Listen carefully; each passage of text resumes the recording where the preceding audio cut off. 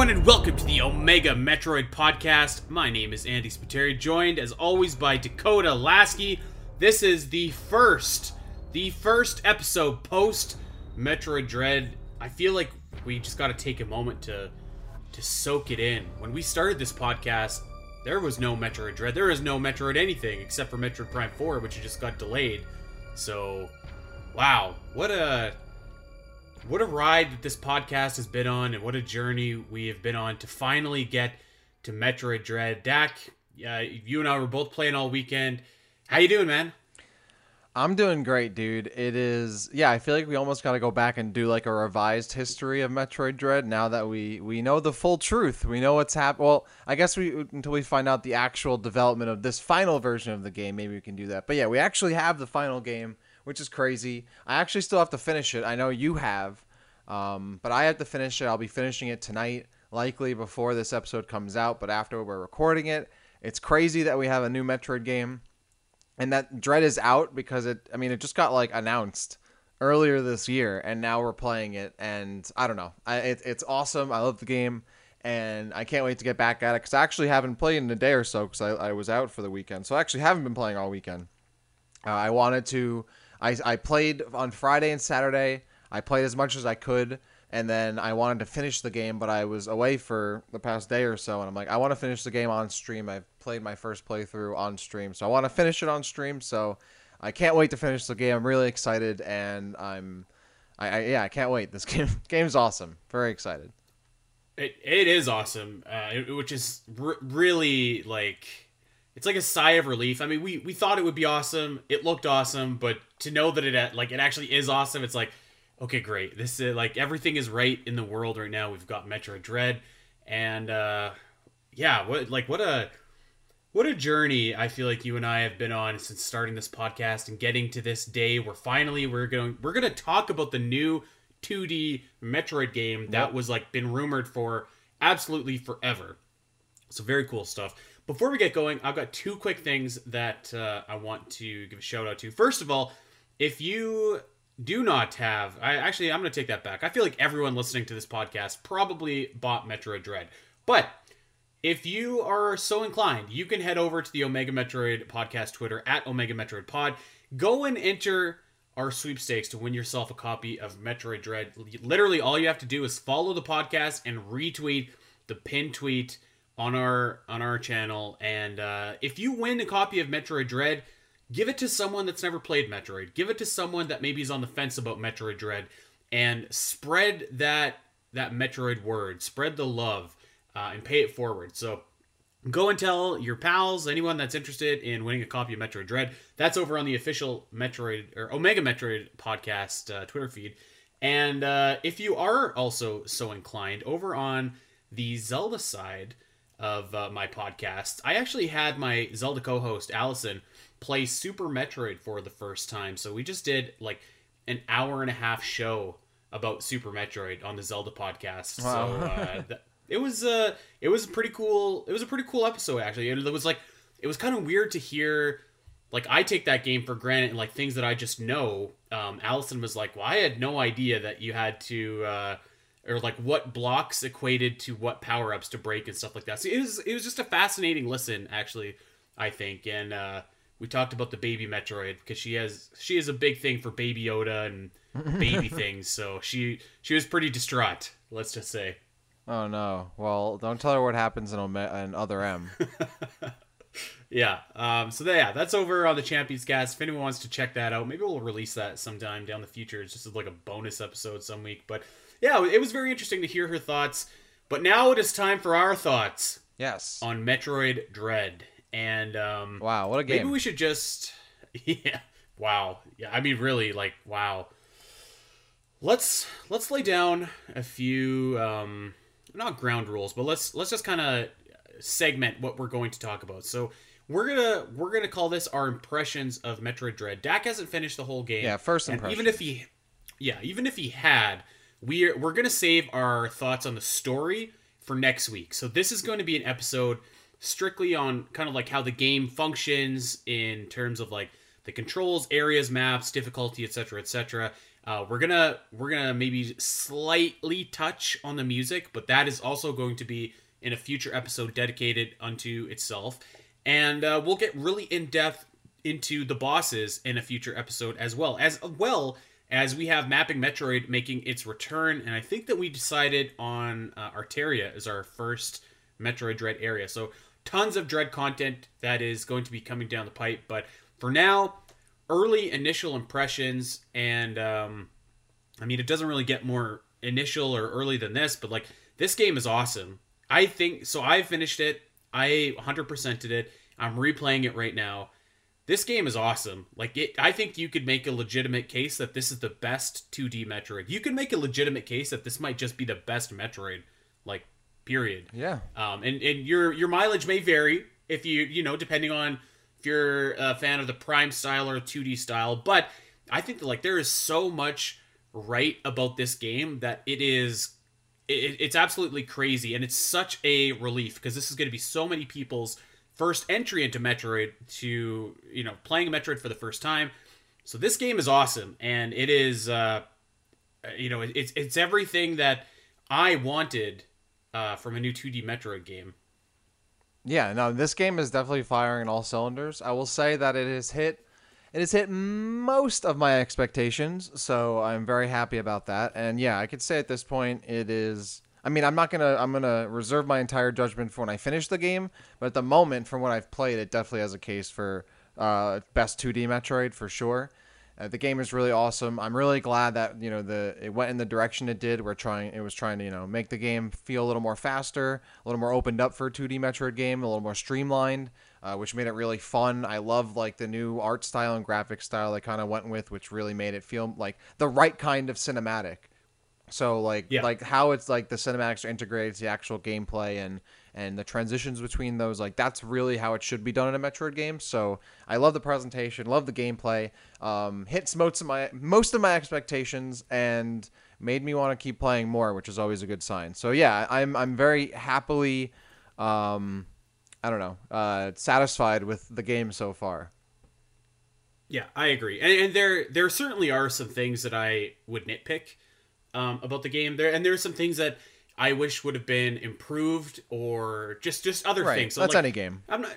Yeah, which is any game, and we'll talk about some of that stuff. But I mean, the overall whole package is just like, God, it's really awesome. And now I gotta go and find I saw that you had no less than 3 collector editions. So I gotta go find a frame for those 5 cards that came with it for all the 2D Metroid stuff. So. I want to get that frame somewhere and up, looking real snazzy. But yeah, this is it really is a fantastic 2D game. Anyone that's played Samus Returns is going to feel right at home. So I guess maybe let's just talk about the way that the game controls and stuff like that. Because one of the obvious things when you were looking at the trailers for this game is that momentum and movement was going to be a big factor, and it really does feel like it's a fast-paced game, and to see some of the speedrunners and sequence breakers already just like going crazy with Dread is pretty nuts. But even for a guy like me, like I'm not good at Metroid games, but like I'm moving really efficiently. I'm sliding under stuff, particularly later when you get the speed booster and you could do like wall jumping, which also feels very easy, by the way. But you could do wall jumping and sliding, and just it feels really, really nice to control. I will say that I was anticipating the other joystick being used for something, and they didn't really use it for anything in particular. In fact, I don't think they used it at all. But for the most part, I think that it is like very, very fluid. Obviously, you know, it's the same engine as Samus Returns, where you've got the free aiming and you've got you know, that ability to use missiles and stuff like that. But they definitely do take advantage of all of the different buttons available on the Switch. So yeah, I think like, just in general, it controls really, really well. It feels really fluid, and you have like a ton of different like options. Like, you've got the Phantom Cloak assigned to one button, you've got the Speed Boost assigned to another button, missiles are one, free aim is one. So it's there's a lot of like different button mapping. But for myself, I always felt like I was like pretty in control, pretty fluent with all the different configurations and stuff. So simply moving around and firing and what all felt really, really nice. I would say this game probably feels like controls the best out of any 2D Metroid game. Like, bar none, it feels awesome. It takes a little bit to get used to like certain aspects of the controls. I think like having the grapple hook on like my right trigger. I think it is like that was kind of weird when I think it's usually on like the left trigger or whatever in older games. Um, Stuff like that was kind of weird. And then, but like I love the Phantom Cloak like being like the right stick input or left stick input, like just the actual like click in. Having your own button for other stuff. Yeah, I think it was really good. Just a little bit of like it was a little bit to get used to at first because some of the controls are slightly different from previous 2D Metroid games. Once you kind of really figure it out and you're moving around a lot and you kind of like actively think in your head like what the button combinations are, it's definitely a lot easier and once you start like feeling really comfortable with the controls, then the game really opens up and like I'm flying around, I'm flash shifting in the air and melee air countering enemies and jumping around, sliding. Like it feels awesome especially as you get more and more of the abilities in the game. But even at like a fundamental level, the game controls as we expected it to, which is like just really awesome and sick. And I don't know, I love how they've incorporated the new aspects of the controls and mechanics, but it still feels very Metroid. It feels very natural, the things that they've added. So yeah, I think like once you kind of get over that initial like slight differences in the controls for 2D Metroid, it feels really good. I agree. One thing that that took me a second to get used to was actually the map, and I've said forever here, like one of the key aspects of a good Metroidvania is you got to have a good map, and I think that Dread does have a really good map, but it's very like it's very different. It reminds me more of like a Metroid Prime style map than like your typical 2D map, because like in Super and Fusion and Zero Mission and stuff, it's very like squared off. Like there's no round edges or anything like that. Whereas this map is very like kind of free flowing. You could see the shape of the rooms that you're in, and your map adjusts accordingly.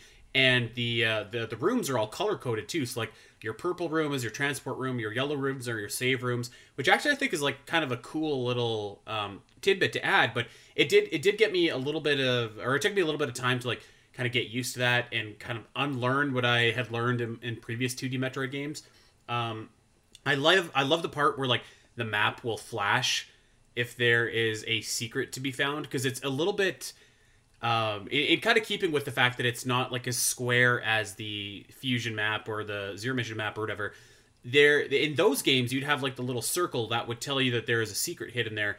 Whereas this game, because it's not so squared off or whatever, the secret or the item could really be anywhere. So I like that it just kind of told you the general vicinity of where that happened to be, rather than like it's on this particular square on the map. So I actually really, really like that new feature. I didn't necessarily love, however, how you could only highlight, like if you're looking for missiles or whatever, you can go and highlight a missile, but you have to find it on the map first to highlight it. I wish that there would have been like a legend or something like that where you could just scroll down and see like missiles, power bomb expansions, blah, blah, blah, and just select that so it would show you all of those available in like the current map that you're in. I could actually see that getting patched in maybe a next update or two, but yeah, for the most part, other than that one little thing, I really loved the map in this game and how like modern and fresh it seemed. Yeah, I would say a filter like that would be cool. And I was talking to someone, I forget who it was, on the stream that when I was playing the game previously, and I was talking about how I definitely like the new map where it's conformed to the actual shape of the rooms and not just blocks, which would make it feel so kind of archaic and old. And it definitely needed that kind of modern update.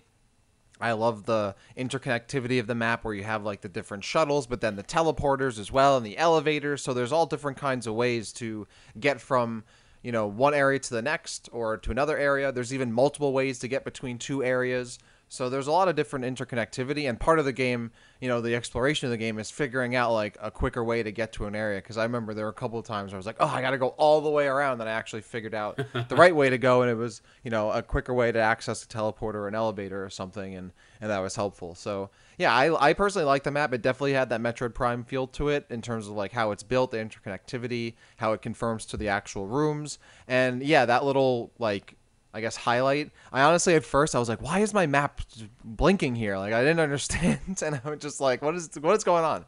I finally figured it out later. Yeah, there's a lot more utility in this map. Feels a lot more updated, streamlined. I like that. I kind of use the place markers here and there Eventually I would start to use them like later in the game where I was, trying to keep track of stuff. But you get to a certain point in the game where you remember like, all right, there's a specific place I know I gotta go after I get this next upgrade, and then you get the upgrade, you head back there. So I didn't really need the markers as much as I maybe anticipated I would.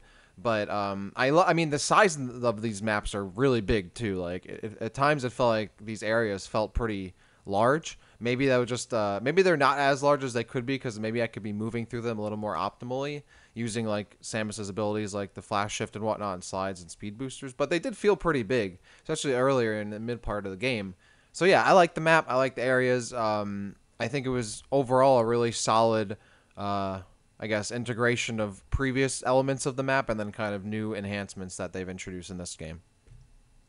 Yeah, and like you're right, man. The areas are massive. Yeah, and actually, there's more areas than I thought there was too. There's a couple extra areas that I don't think were in the Dread report, so that was very cool. But yeah, just talking about the areas for a second here, I really actually quite like the different areas in here, and we kind of got a glimpse of them in the Dread report, but like really kind of sinking your teeth into the specific areas. I feel like Arteria was like a very like just a really great kind of start off point for this game to have, and just kind of themed in that way that like it kind of reminded me of Crateria, but also it kind of has that like sleek ship feel in the Emmy Zone, particularly from like Metroid Fusion. So I was really down with Arteria. I think that Kataris has that like obviously that Norfair kind of vibe where you've got all the cool magma going on, and like there's so much good stuff happening in the backgrounds of all of this,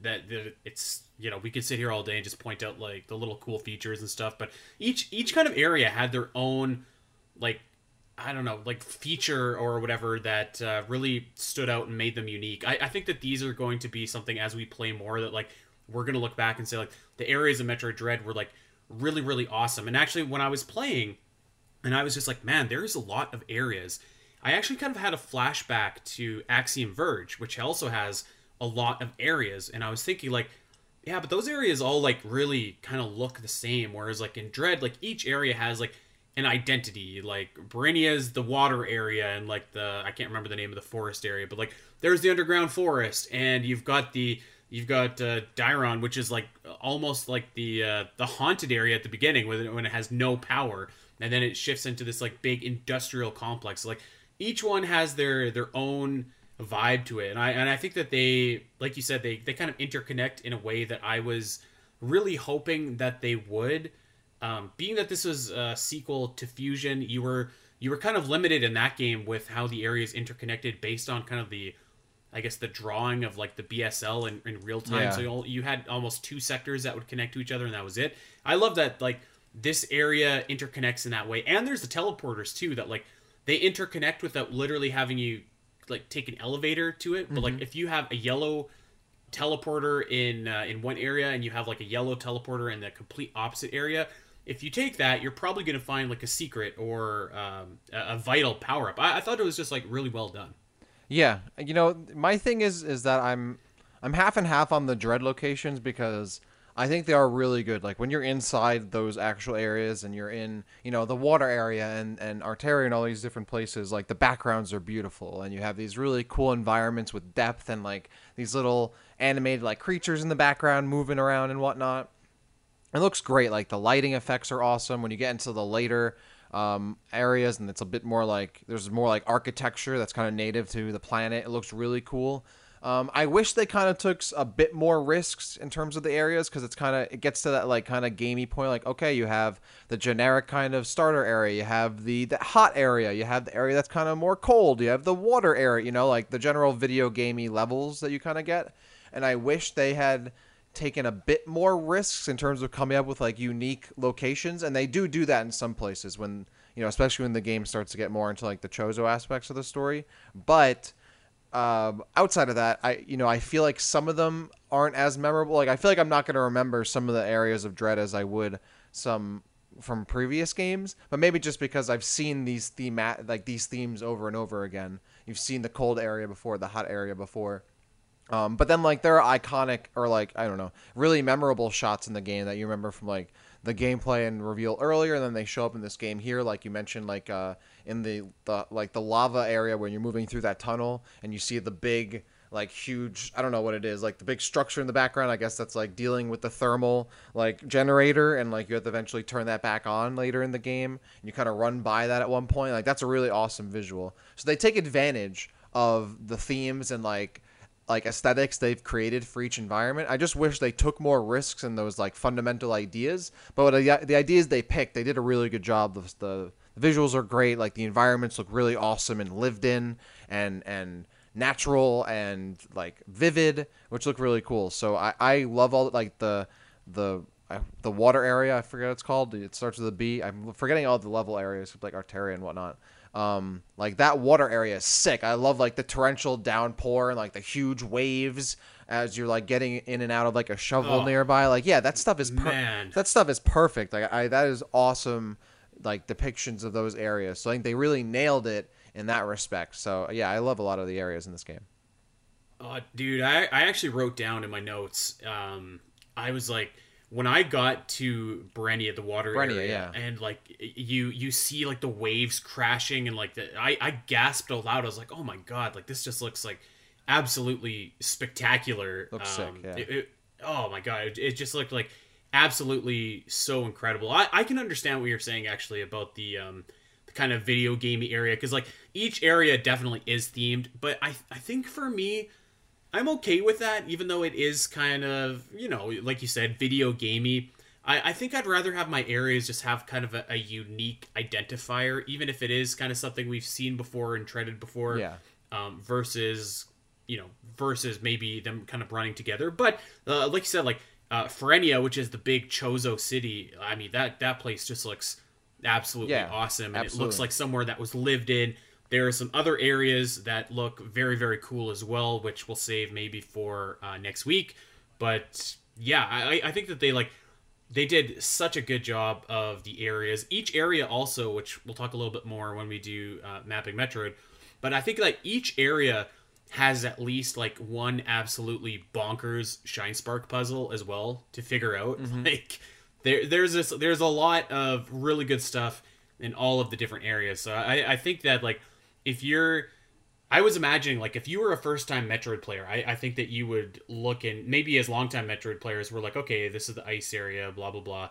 But I think that there's a lot to like really love when you are coming in and you're just like, wow, like this is like so cool, and like how am I going to overcome all this water and like Samus's mobility issues and stuff like that. I really thought that all the areas were like really, really awesome. Yeah, they were crafted really well. Like my point was really kind of nitpicky. Like I think like the ideas they went for, they were executed very well. Even if they did go for like, okay, this is like the kind of water area like that every video game has, they went, you know, all out with it. And it looks really sick. Like the coral environments look really cool, and the underwater areas, and then you have like those huge waves at the surface. Like that looks awesome. So like I even if like I might have liked them to go at an idea level a little bit more risky, the execution of the ideas they came up with were awesome, so I'm okay with it. I think my only real issue, if I had to pick a real issue, is that all the area names just blend together for me, bro. Like, you have Arteria, Quirteria, Boreria, Nemeria, like, they're all the same, and I'm like, dude, what? I don't know which one is which. Like, I wish,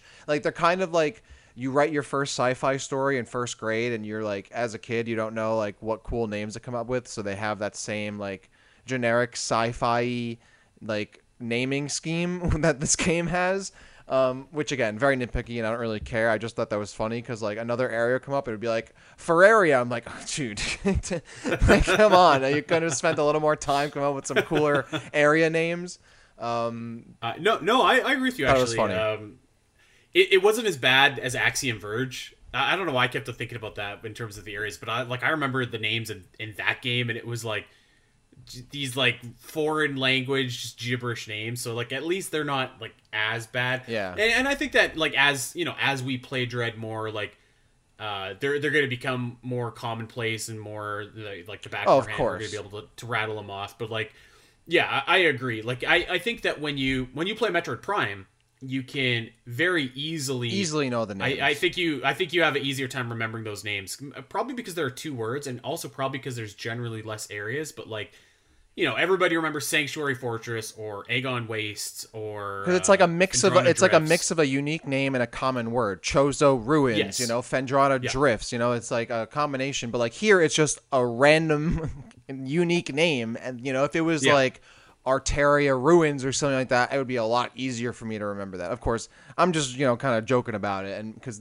that's the thing with this game is that you gotta get very nitpicky because like it's all overall really good, and like the things that like it's weak on are very like minor in nature and aren't really important at the end of the day. I think in most cases there are some things that are exception to that, but like for this, like this is like all the areas are really awesome, but the names are kind of like who cares? But overall, I think the execution is really good. Yeah, I agree with you.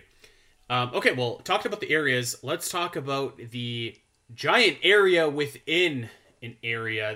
The main selling feature, or one of the main gimmicks of Metroid Dread, is of course the Emmys Oh, yeah. and the Emmy zones. Oof, dude, I love these.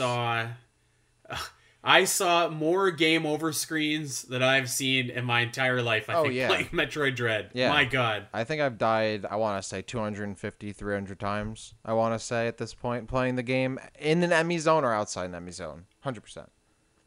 Yeah, it's bonkers, but I really actually really like the Emmy zones, and they're much better, and they get progressively better as the game goes. Oh, yeah. But when I saw them, I was just like, okay, this is going to be kind of a cool stealth gimmick and whatnot. But it's really like it's really well done, and I don't know, I wasn't expecting it not to be well done, but maybe I was just expecting me not to like it as much as I did, because it's like it really does create like the perfect amount of tension, and you also have like a really like you have a wide variety of ways to deal with the Emmys if you want to be stealthy and use your Phantom Cloak, if you kind of want to be a little bit ballsy and jump over them, which I've tried to do a couple times here and there. Yeah, you gotta do that.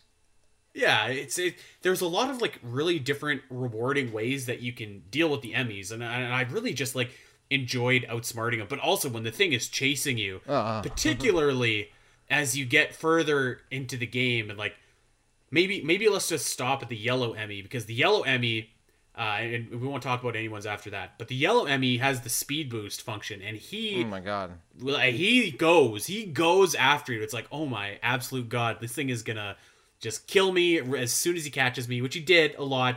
But I really enjoyed the Emmy zones, and I really did also appreciate how they would just bring you back to the start of the Emmy zone if you died, which is important, because I think everyone listening to this has probably died about 100 times at least.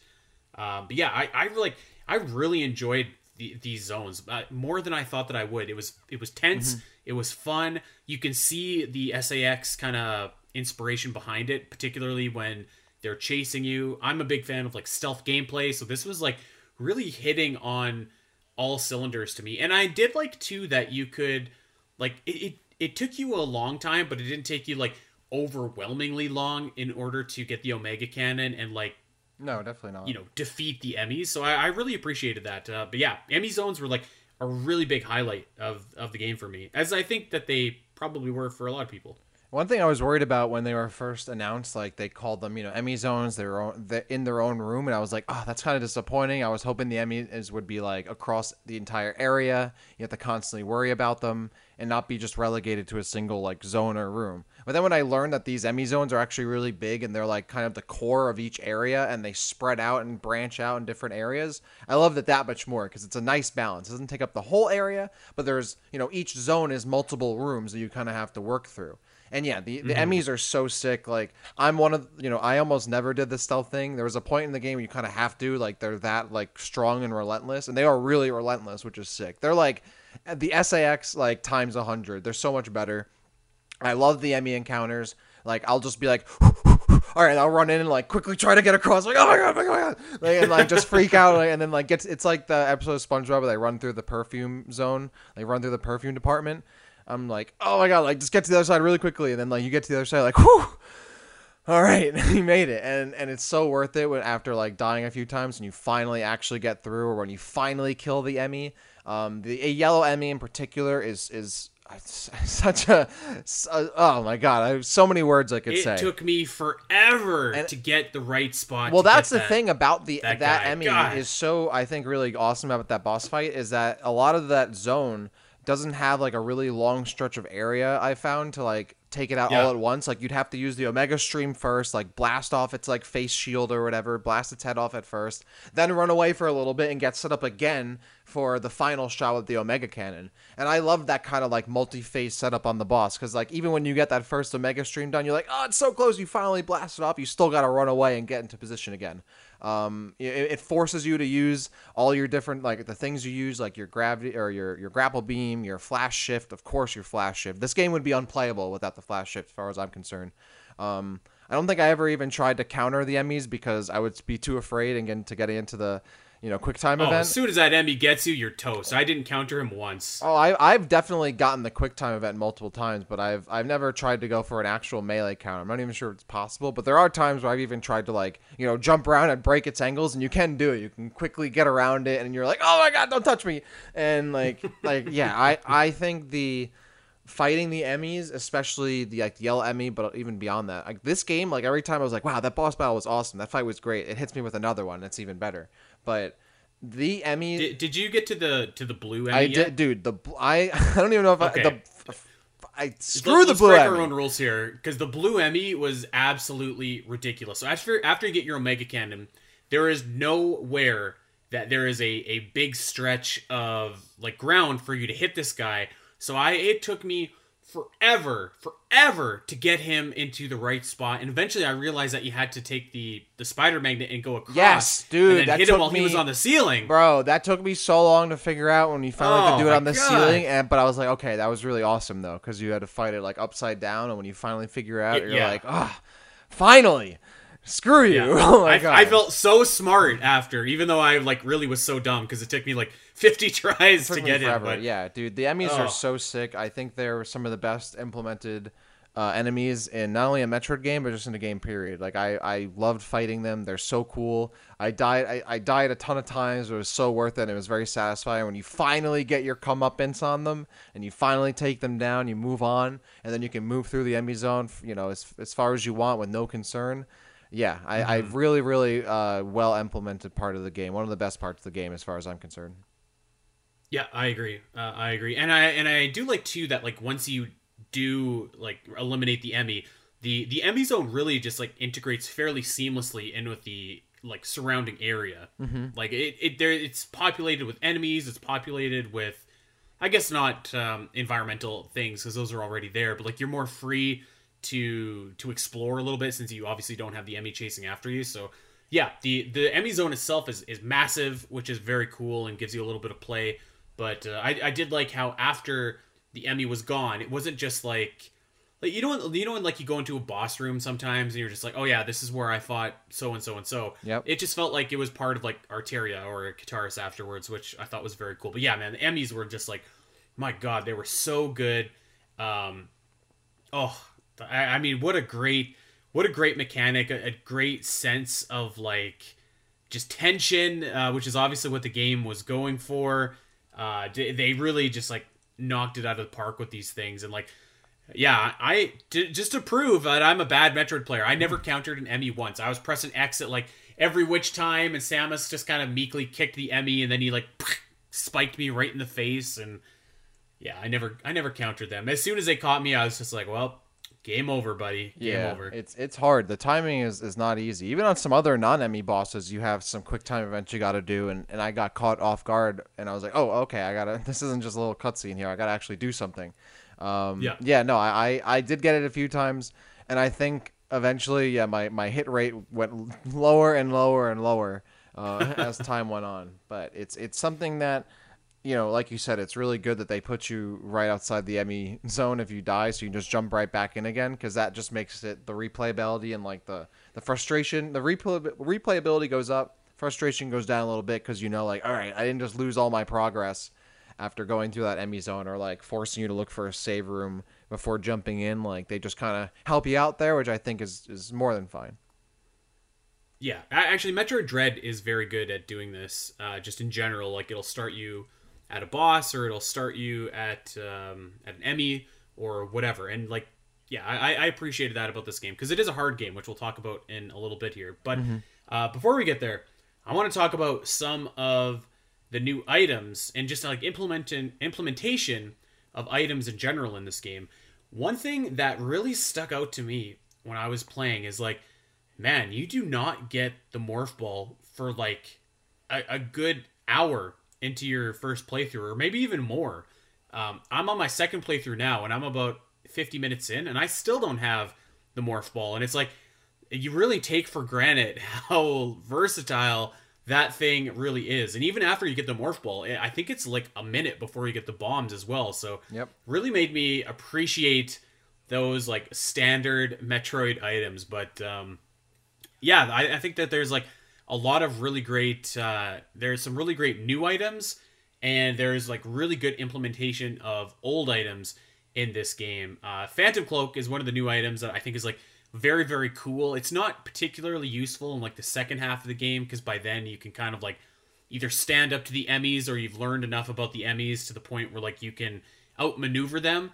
But I think that it's really helpful in the first couple areas where you get it. So I thought that was really cool. And it was definitely really nice just to be able, like you said earlier, to push a button instead of like where Samus Returns, you had to cycle through all of your like different Aeon abilities.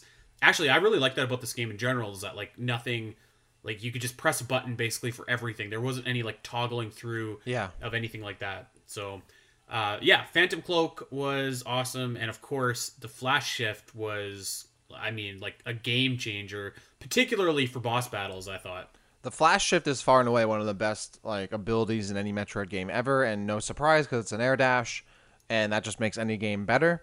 And the fact that you can do 3 of them in the air, it's so sick. You can, your bar recharges pretty quickly after using them, so you can continue to use them a lot. You're forced to use it a lot of the time. Some bosses, it makes it a requirement. You got to stay that mobile, using that to stay alive. I love the Flash Shift. It's so sick. It makes this game so much fun. The Shadow Cloak is really cool. Obviously the slide, I think, is a really nice touch as well. It makes just, a nice streamlining of the game, and it makes sense that the morph ball is, introduced later than usual because the slide is there. Overall, I think there's some really awesome, additions to, the game. They kind of mixed in like the diffusion beam, which is a cool little touch. It's a nice, like, different group of abilities from previous games. And you have, the stacking, which I think is really good. Like you said, you don't have to toggle through stuff. Everything just kind of stacks, which is nice. I think overall, my only issue with this game, I think this might actually be my biggest issue with the game, is, dude, what is this game's obsession with making me go through water areas without the gravity suit? I don't know what it is, but you get the gravity suit so late in this game. And and it is, honestly, I think it's probably the thing I like, or I hate about this game the most, is that you go underwater like a dozen times. I think this is the most I think I've spent underwater in a Metroid game without the gravity suit. I was spending like an hour or more of game time in these underwater areas, and I'm like, please end me. Like, there's so many times I'm like, this is so slow, or like you screw up and you fall slowly all the way to the bottom, and then you go all the way back up slowly to the ledge you were trying to space jump to, or whatever, you underwater. Like, if there's one thing I could change about this game, is making the gravity suit available like a much earlier. Like, I don't know what this game's obsession is with forcing me to play underwater without the gravity suit, but I hated that. That's something I would absolutely change. Yeah, I agree. Actually, I wrote that down too. Where it's like it takes a while to get the gravity. Like, what is the delay? Yeah, I can appreciate that. I don't know if I would say it was like a huge issue for me, but then again, like, I did notice it too, particularly when like you don't have the grapple beam, or you don't have the space jump. That was, once you got the space jump, particularly, I feel like it really alleviated a lot of that for me, because then it was kind of like a neat little challenge to like line up your jumps and continually go, and you can kind of break that puzzle down that way. But yeah, when you're just in the water, dude, and you're in the water a lot, yeah, it's definitely a little bit slow moving. So, but that, I feel like that was kind of the theme of this game, is like you would power-ups that you would usually expect to get fairly early, like the morph ball, like the gravity suit, you're like the bombs, you're waiting a little bit longer than you particularly would, so you kind of have to find different ways around some of those things. So yeah, I noticed that too, but I don't know that I absolutely hated it. One thing that I did have. Tell me what you think of this, and I'm not sure if you've got here yet, but I think that the pacing for getting some of these items was a little bit awkward. Yeah. Particularly, you get the double jump in the forest area, which is like actually really cool. But then like immediately after, you get the space jump. I think that's your direct next power up that you get afterwards. So it's just kind of like it's immediately rendered useless. And I was just kind of like, oh, okay. And I kind of feel the same way about the cross bombs, which to a lesser extent, because those are still useful if you want to quickly dash across like breakable blocks. But you get the cross bombs, which is extremely helpful just for breaking blocks in a much faster and speedier way. But then your direct power up after that is the power bomb, and it's not as quickly after that, but it is your next one that you get after that, which kind of renders that one a little bit less useful as well. So I was thinking like I think I maybe would have had the cross bombs and definitely the double jump show up earlier in the game so that you can at least get some use out of it before it is completely nerfed by their more powerful power-ups. Yeah, I thought that was kind of weird. I also thought the Seeker missile or Storm missile in this game was also implemented a little weird. Because at first it's very obvious that they're only there to open Storm missile doors.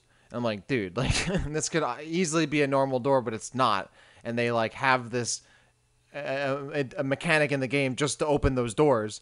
Thankfully, they eventually implemented it into the boss fights. There was like one boss fight towards the I guess end of the second act, beginning of the third act of the game. There's that one Corpius looking kind of boss. It's like being experimented on. I actually thought that it was I'm gonna save what I was about to say, but I thought it was Corpius coming back. No, it's not Corpius coming back. It's the one that's in that room that's kind of being like I know what you're talking about, but when I saw him, I thought that was Corpius at first. Okay, yeah, no, I did too, but then I realized like, oh hey, like this guy's back. But anyway, I guess there's multiple ones, but anyway, that boss fight, and it's like you have a little portion of that fight where you can use the storm missiles to like deal a little extra damage that's clawed to all the different parts of the wall. That was cool. I'm like, okay, that's fine. So yeah, I think the implementation of items overall and like I guess abilities in the game overall like are pretty solid ranges. You have some that are implemented pretty well or as you'd expected, most of the classic Metroid abilities. You have some that are really, really good and really awesome additions like the flash shift, which is just like so cool. And then you have stuff that I think like either comes a little too late or just like it's kind of just there because there's an obstacle and it needs to be unlocked by something, which I kind of have the feeling some few things are like something like the cross bomb, which kind of gets I guess made obsolete pretty quickly afterward. So yeah, it's a range. Overall, I'd say it's pretty successful. I wish they took a little more risk overall, but like the areas they did take a risk on, like the flash shift, turned out really well. So I'm happy that I'm overall happy with the execution. I will say about the storm missiles, I would have agreed with you, but then yes, you have the boss fight where you are required to use them, but then like particularly in the last boss fight of this game, like the storm missiles were awesome because then that's fine. Like the big thing about that is like you can just lock on, and even if you're facing the other direction, they'll fire. So it's a much more effective way of dealing damage. So I did like them for that. All right. But yeah, I agree. I wish that the cross bomb was a little bit earlier, but I really do like that power up. I think it's a really cool idea, and I hope that it comes back. But yeah, just the pacing of it was a little bit off. I will say, my God, the speed boost in this game is awesome. Yep, 100%. It's awesome. Although I guess one small critique, I wish it would have just activated if you just ran instead of you having to press it down, because like I forgot to press the button down like a pathetic amount of times. I was like, why aren't I speed boosting? But dude, this thing, like the way that you can continually use your momentum is just off the charts, man. Like sliding and wall jumping, and like there's just some crazy solutions to these crazy Shine Spark puzzles that you've seen on Twitter and stuff like that, and like it just makes you feel like so smart and like such a master to pull off these Shine Spark maneuvers. I will say that shine sparking in midair is harder in this game, but mostly because, like, as Metroid fans, we're so used to just like pressing up B to charge up your shine spark, and you don't do that in this game. You kind of have to stop spinning and then press B, so that took a little bit of getting used to. But dude, this shine spark is just like freaking awesome. It's awesome. It's so satisfying to finally have this back in a 2D Metroid and have new shine spark puzzles. I'm like a huge sucker for shine spark puzzles, so I was absolutely I was loving this. It was awesome. Yeah, it's really satisfying to use. It looks awesome. I actually like the new version of it because it seems like you might be able to like get a shine spark or like, you know, the speed booster quicker than an older game just by being able to like activate it immediately, like hitting that button press like right when you start running. Maybe I'm wrong. It might just be the exact same length as it was previous, but I kind of like that. I guess it's like makes the game a little more accessible. So like some people who might not want to activate the speed boost like aren't forced to because it would activate automatically in the past. There are definitely times though where I would be like, why am I not speed boosting in time? Or like I wouldn't hit it in time and end up just running to the end and be like, ugh, and I have to run all the way back and then go back and do it again. So yeah, it's something again that, you know, just like the controls, you kind of have to get used to it first, but once you get used to it and it makes, you know, you feel more confident in using that stuff, it makes sense, and I think it's implemented well. And I like how it looks. It looks awesome. It feels awesome. It's very satisfying to use like pretty much every ability in this game, I think, for the most part. So yeah, really great to have it back and see it, and it's probably one of its best forms in a Metroid game. Yeah, I agree. Okay, one more critique before we move on from items here. But so I was going through, and I could see the doors with 3 eyes and the big blocks with 3 eyes, and I was like, all right, obviously I need to get the Spazer Beam here and shoot these bad boys away. And you get the Spazer Beam, and it's called the Wide Beam, and I was like, what? This is the Spazer Beam. Yeah. It's been the Spazer Beam since forever. Come on. There's actually a couple of things with this game that are weird continuity-wise about that. Like, you have that. You also have the fact that the Varia suit doesn't protect against cold. The gravity suit now does, which, like, I guess I understand from, like, a gameplay point of view. Like, they didn't want to have the accessibility to really hot places and really cold places open at the same time, you know, by getting the Varia suit. But like, I can forgive that actually because of like the Metroid DNA thing. But it just felt so weird because I'm like, dude, I have the Varia suit. Why can I not go in the cold? Like, what? And then the gravity suit grants you that. And I'm like, well, why would the gravity suit give me cold? Like, what? Like, at least, like, that's when I kind of wish. And again, I haven't played the end of the game, so I don't know if there's another suit you get or whatever. But like, as far as I know in the game so far, there's just the regular power suit, the Varia suit, and the gravity suit. And that's again where I kind of wish they took more of a risk and were like, I wish they kind of gave us something that's a bit more new. Now again, if there's something in the game, I have a feeling there is, that's fine, but I kind of wish that from the get-go they did more. And that was the thing too, is they kind of don't really explain in game, again, unless they do at the end, why Samus' suit looks the way it does, but whatever. There are some continuity things about this game that I'm kind of like, all right, I guess. Like, that's weird. That wasn't how it was previously, but whatever.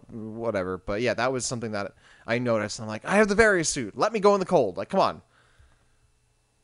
on. They do not explain that. No. That's, I'll just okay. So that's, But I think that I will say, so I really love the Varia suit, and I love the gravity suit. I think I really like the white on Samus' suit. It just looks really sleek. Mm-hmm. But I felt like every suit upgrade that I got, I was like, you know what? I just want to play in like the Dread suit with the blue for like the whole game, because I really loved how that looked. So like, I thought that the orange looked really well, or really nice as well. I thought that the purple looked, you know, pretty good. But I just really wanted to play in like the Dread suit for the whole game. So I was, you know, obviously this is just a me thing, but I was like, oh man, I wish I could just like, you know, keep that one suit on or something like that, because it just looks so good, but you don't see it for, you know, a lot of the game. No, I agree. But that's a minor critique. But yeah, okay, let's move on. We kind of touched on this. Actually, no. Before we get there, let's talk about some of the early bosses, and maybe we'll just limit ourselves. We've talked about the Emmys. Maybe we'll just limit ourselves to Corpius and to Kraid.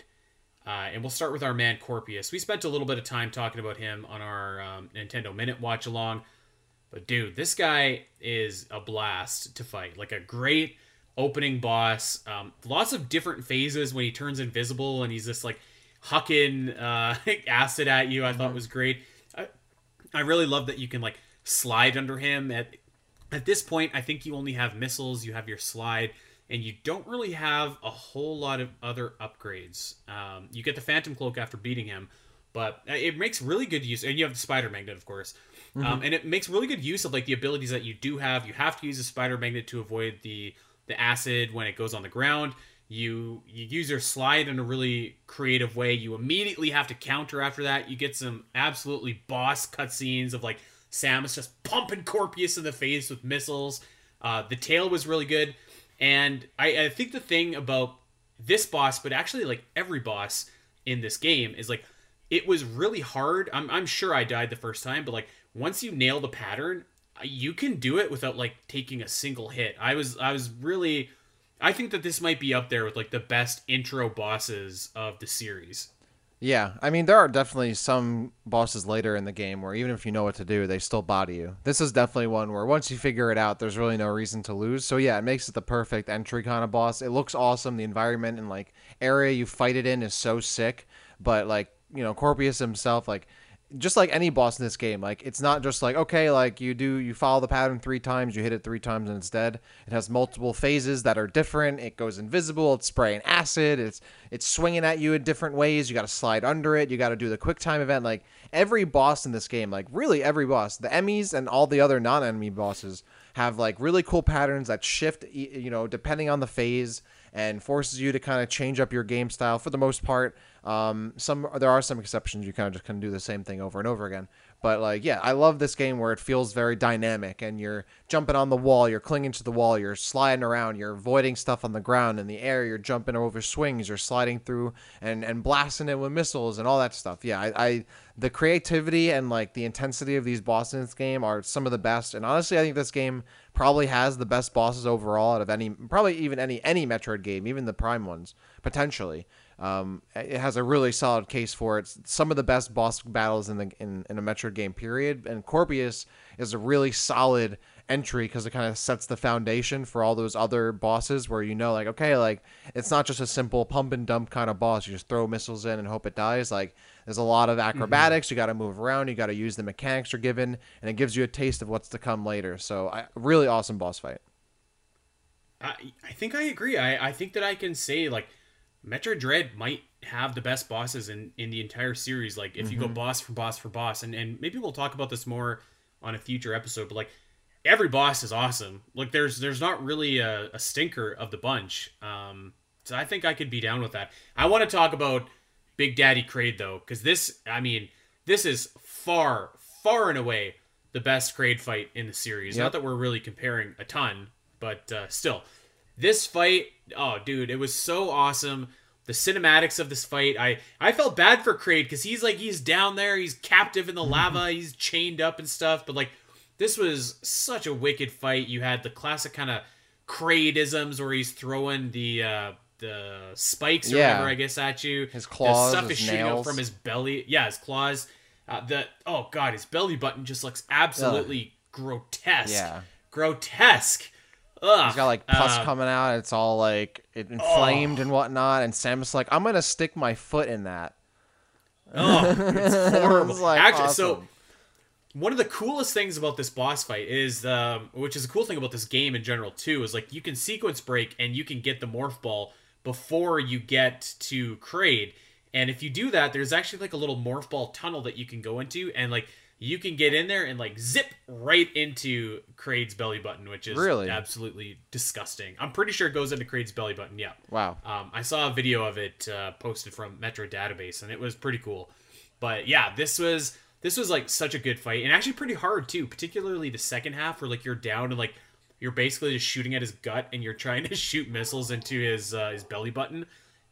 It took me a while because like in most other Kraid fights, you're just like trying to pump him as quick as you can so he can die before he can really damage you. Whereas this one, you kind of have to slow down, and you know you have to shoot all of the things that are being fired at you, and just like make sure that you are taking care of all of the other stuff before you go and fire at Kraid himself. This was just like an awesome battle. I'm a Kraid mark. I love seeing Kraid, so it was so cool to see him come back.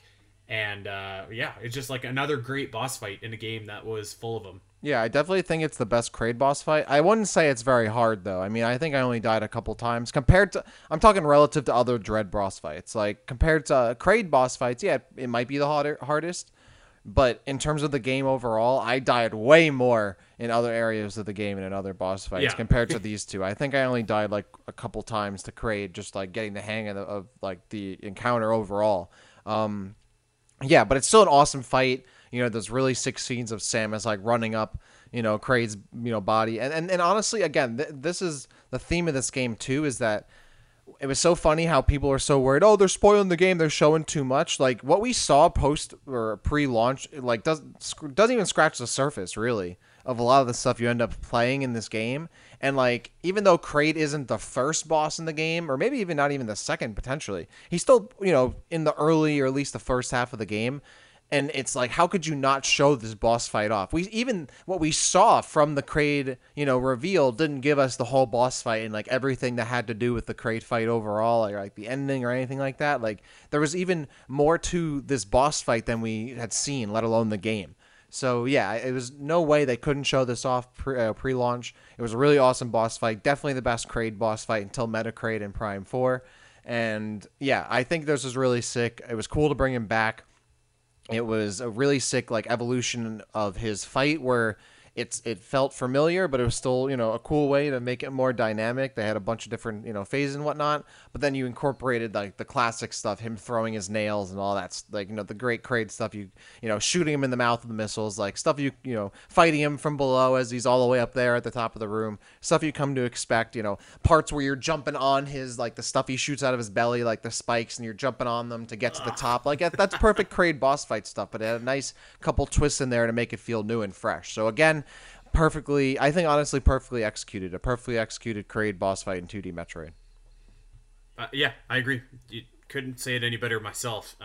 Yeah, and like I said, we'll go in depth into the bosses because there's a lot to talk about. A lot of great bosses. I don't know that I would say maybe the final boss fight you could say is spoiler-esque, but other than that, I think that you could have shown like every single boss fight, and like none of them are spoilers themselves. So it definitely made sense to show Kraid because you're gonna, for non-Metroid fans, it's like this is an awesome looking big monster, and like for Metroid fans, it was like, oh my god, it's Kraid! Like yeah, so I really do love that they chose to show off our boy.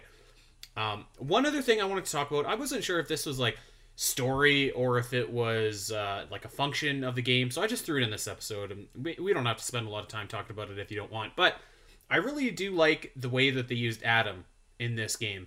And I've kind of beat up on Adam before, particularly in Metroid Fusion, but he was used in pretty much the capacity that I hoped he would be, which was very minimal. He didn't intrude on the game a lot. He basically gave you like a few quick tidbits at the save stations, and not every save station.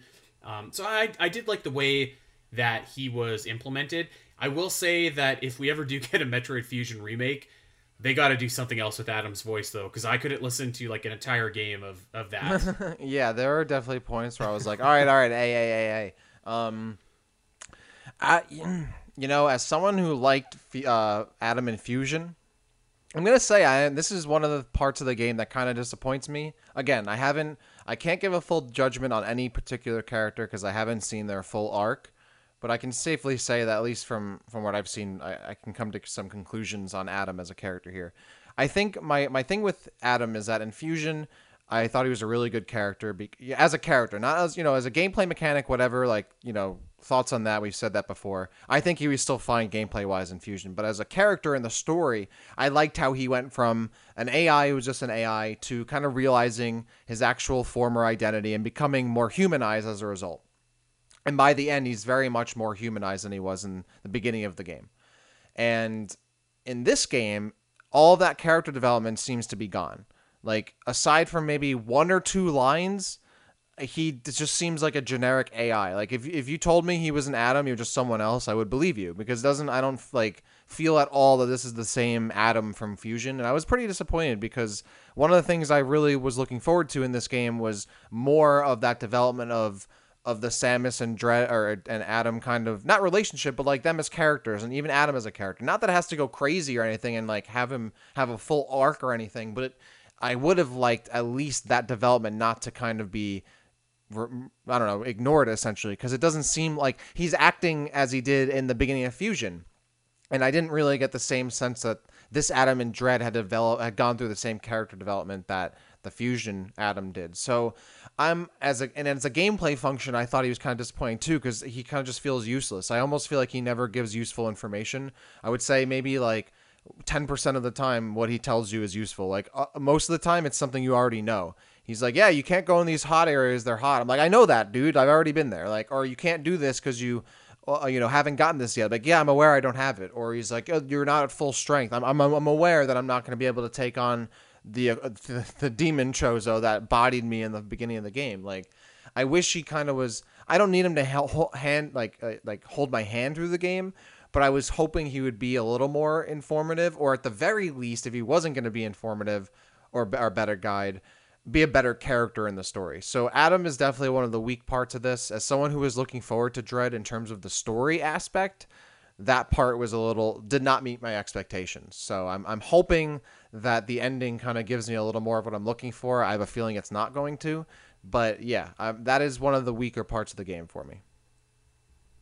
Okay, I had some thoughts about what you would think of the story, because actually let's just save it for next week when we do the story breakdown. But I know that I liked the way that Adam was implemented, but I wasn't sure that you would when I was playing it. So it seems like that is the case.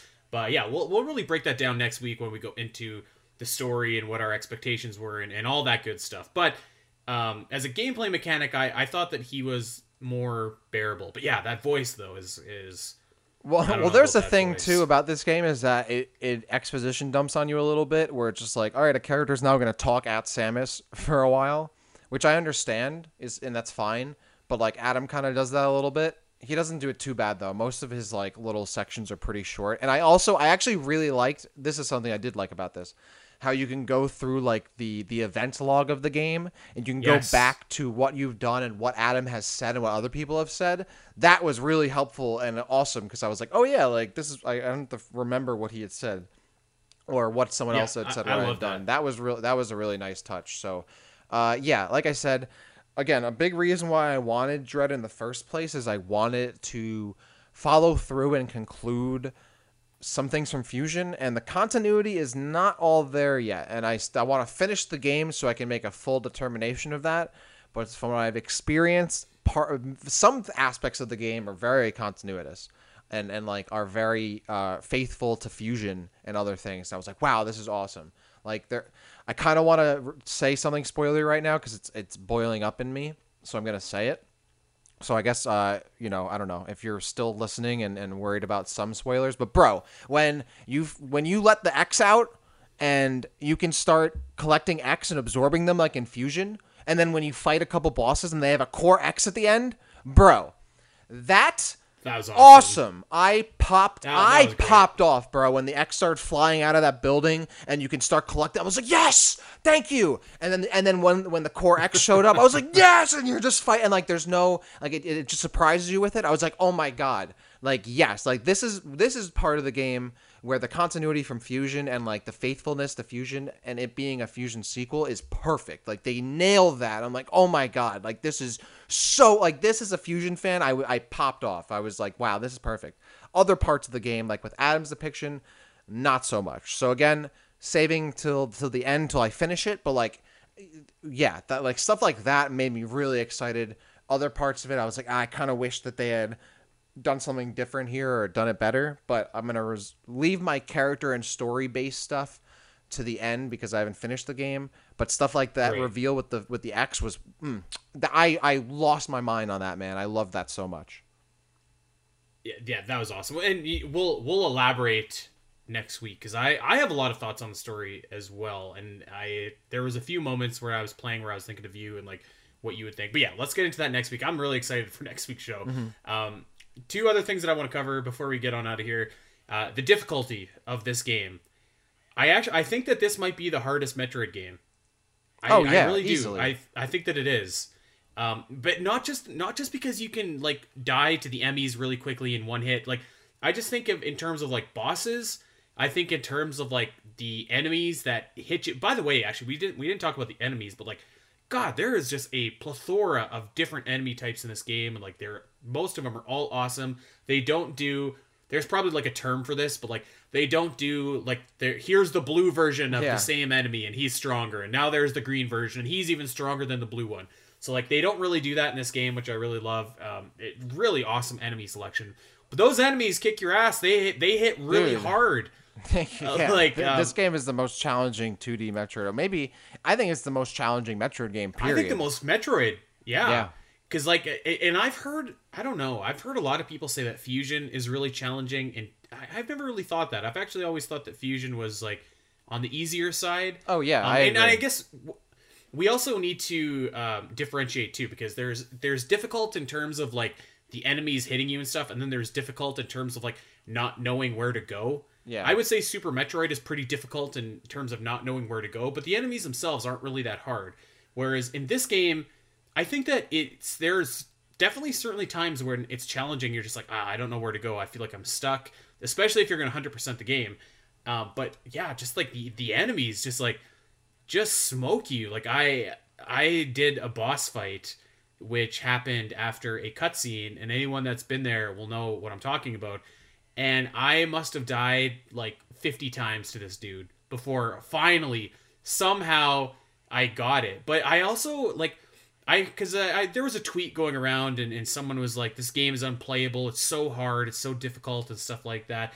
I think that this game is really hard, but it's not like unfair. Like, you know what you have to do, but if you mess it up, that's kind of on you. And it's like, okay, well, like I know that I have to execute this way, it's just hard to do. So that way when you are able to accomplish that, it feels really freaking awesome, and you're just like, yep. Yeah, like this is very, very rewarding. So I think that like it was certainly very hard, which is nice, because like my gameplay right now, or my game where I got 100% says it's like 10 and a half hours, and that's probably closer to 15 with all the times that I spent dying. Yeah. But so it was good for replay value, but I just feel like it was also like such a great way to like make it empower the player when they finally did get it. Oh yeah, definitely. This game never feels like it's like cheating on you, you know? Like it's not like trying to make it super cheap. But it is challenging. It is very hard. You are going to die a lot. But and I honestly, I think the only time where I was like, oh, screw this game is where it forces you to fight the blue Emmy when you don't have the gravity suit yet. And that's probably the only time where I was like, okay, like screw this game. Other than that, the challenge is so satisfying. It really forces you to get good. And like, yeah, it's also a game where even if you know what to do, it's still hard. You still got to execute. And I love that. Fusion I don't think is really hard. Once you know what you're doing, it's kind of easy. The enemies, like the bosses, are not very difficult at all. This game, the enemies are difficult. The bosses are difficult. And yeah, you have that awesome enemy diversity. Like I tweeted this out a couple days ago. There was a point in the game where I felt like every new enemy, like area, and even like room I walked into had like a completely different enemy I'd never seen before. I was like, whoa, like this is cool. Oh, this is neat. This is sick. And all these different kinds of enemy types.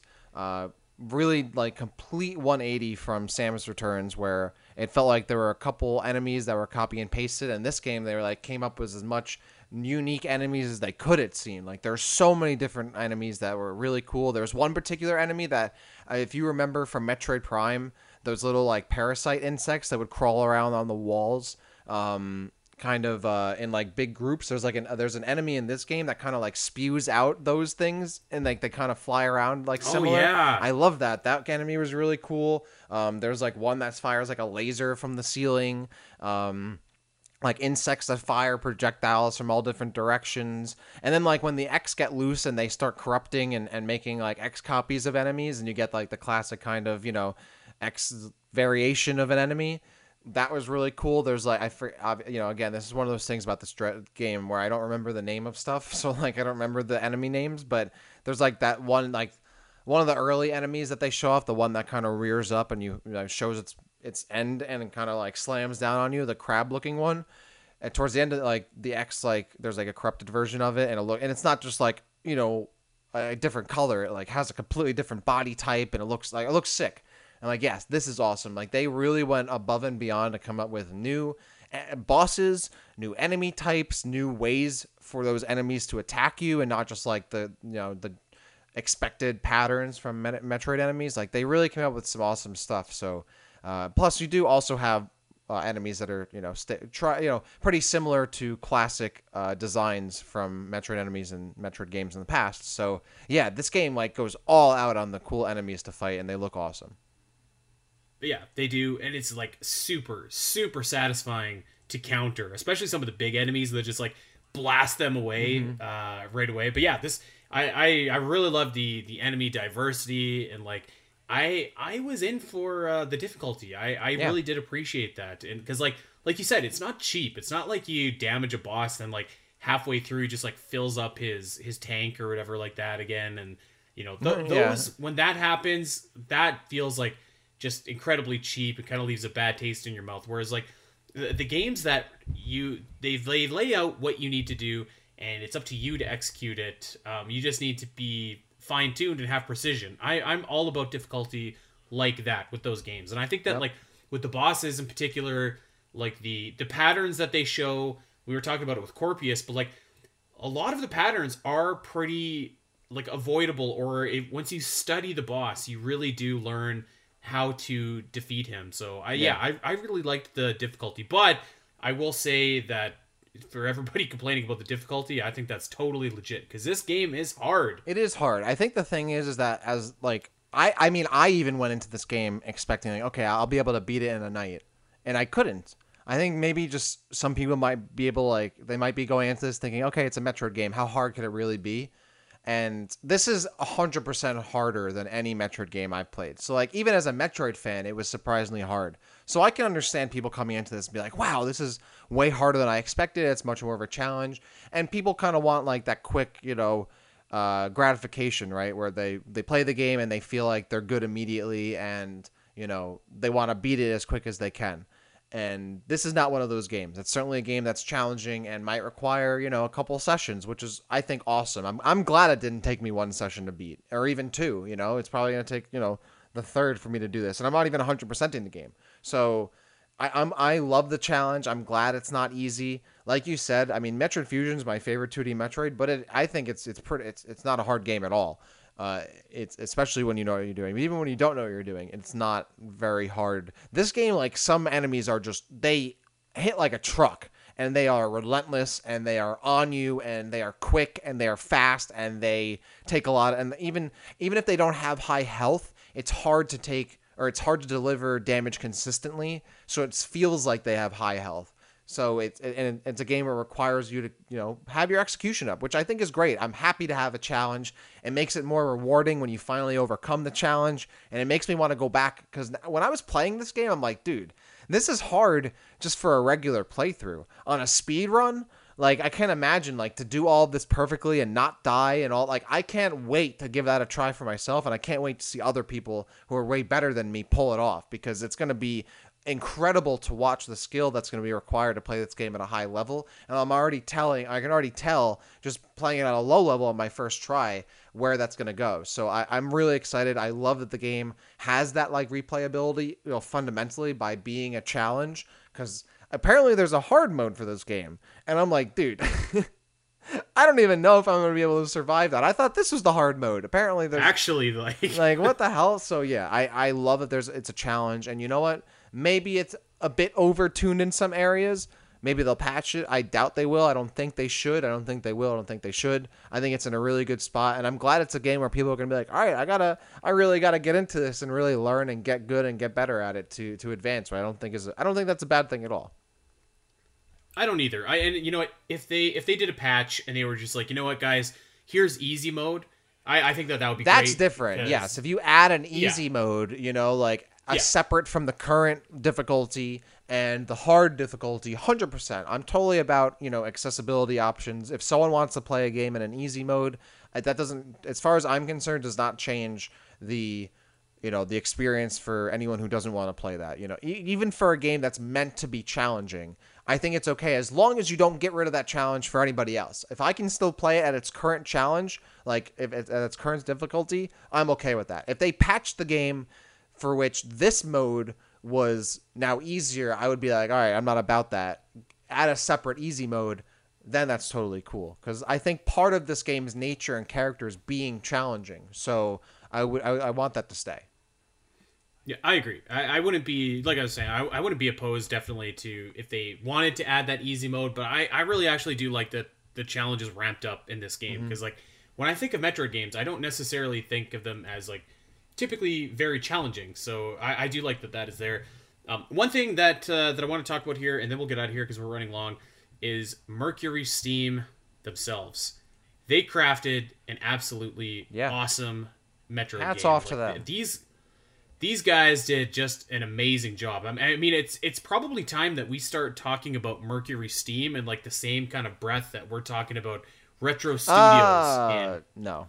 I think that we're getting close. I don't really agree do. with that. I definitely don't agree with that. But they're on the right track. They are 100% on the right track. They're not at Retro's level yet. They're not at the level of other studios, but they are 100% on the right track. Yeah.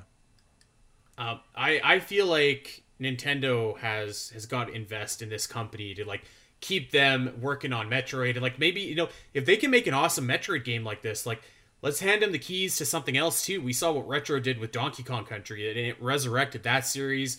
So like I really hope that Nintendo maybe goes all in, and I don't think that they can buy Mercury Steam. I think that most of their shares are owned by someone else, but at least have like some kind of investment in that studio to really solidify that relationship. I think Mercury Steam is already working on their next game, which is not for the Switch. It's for PlayStation 5, I want to say.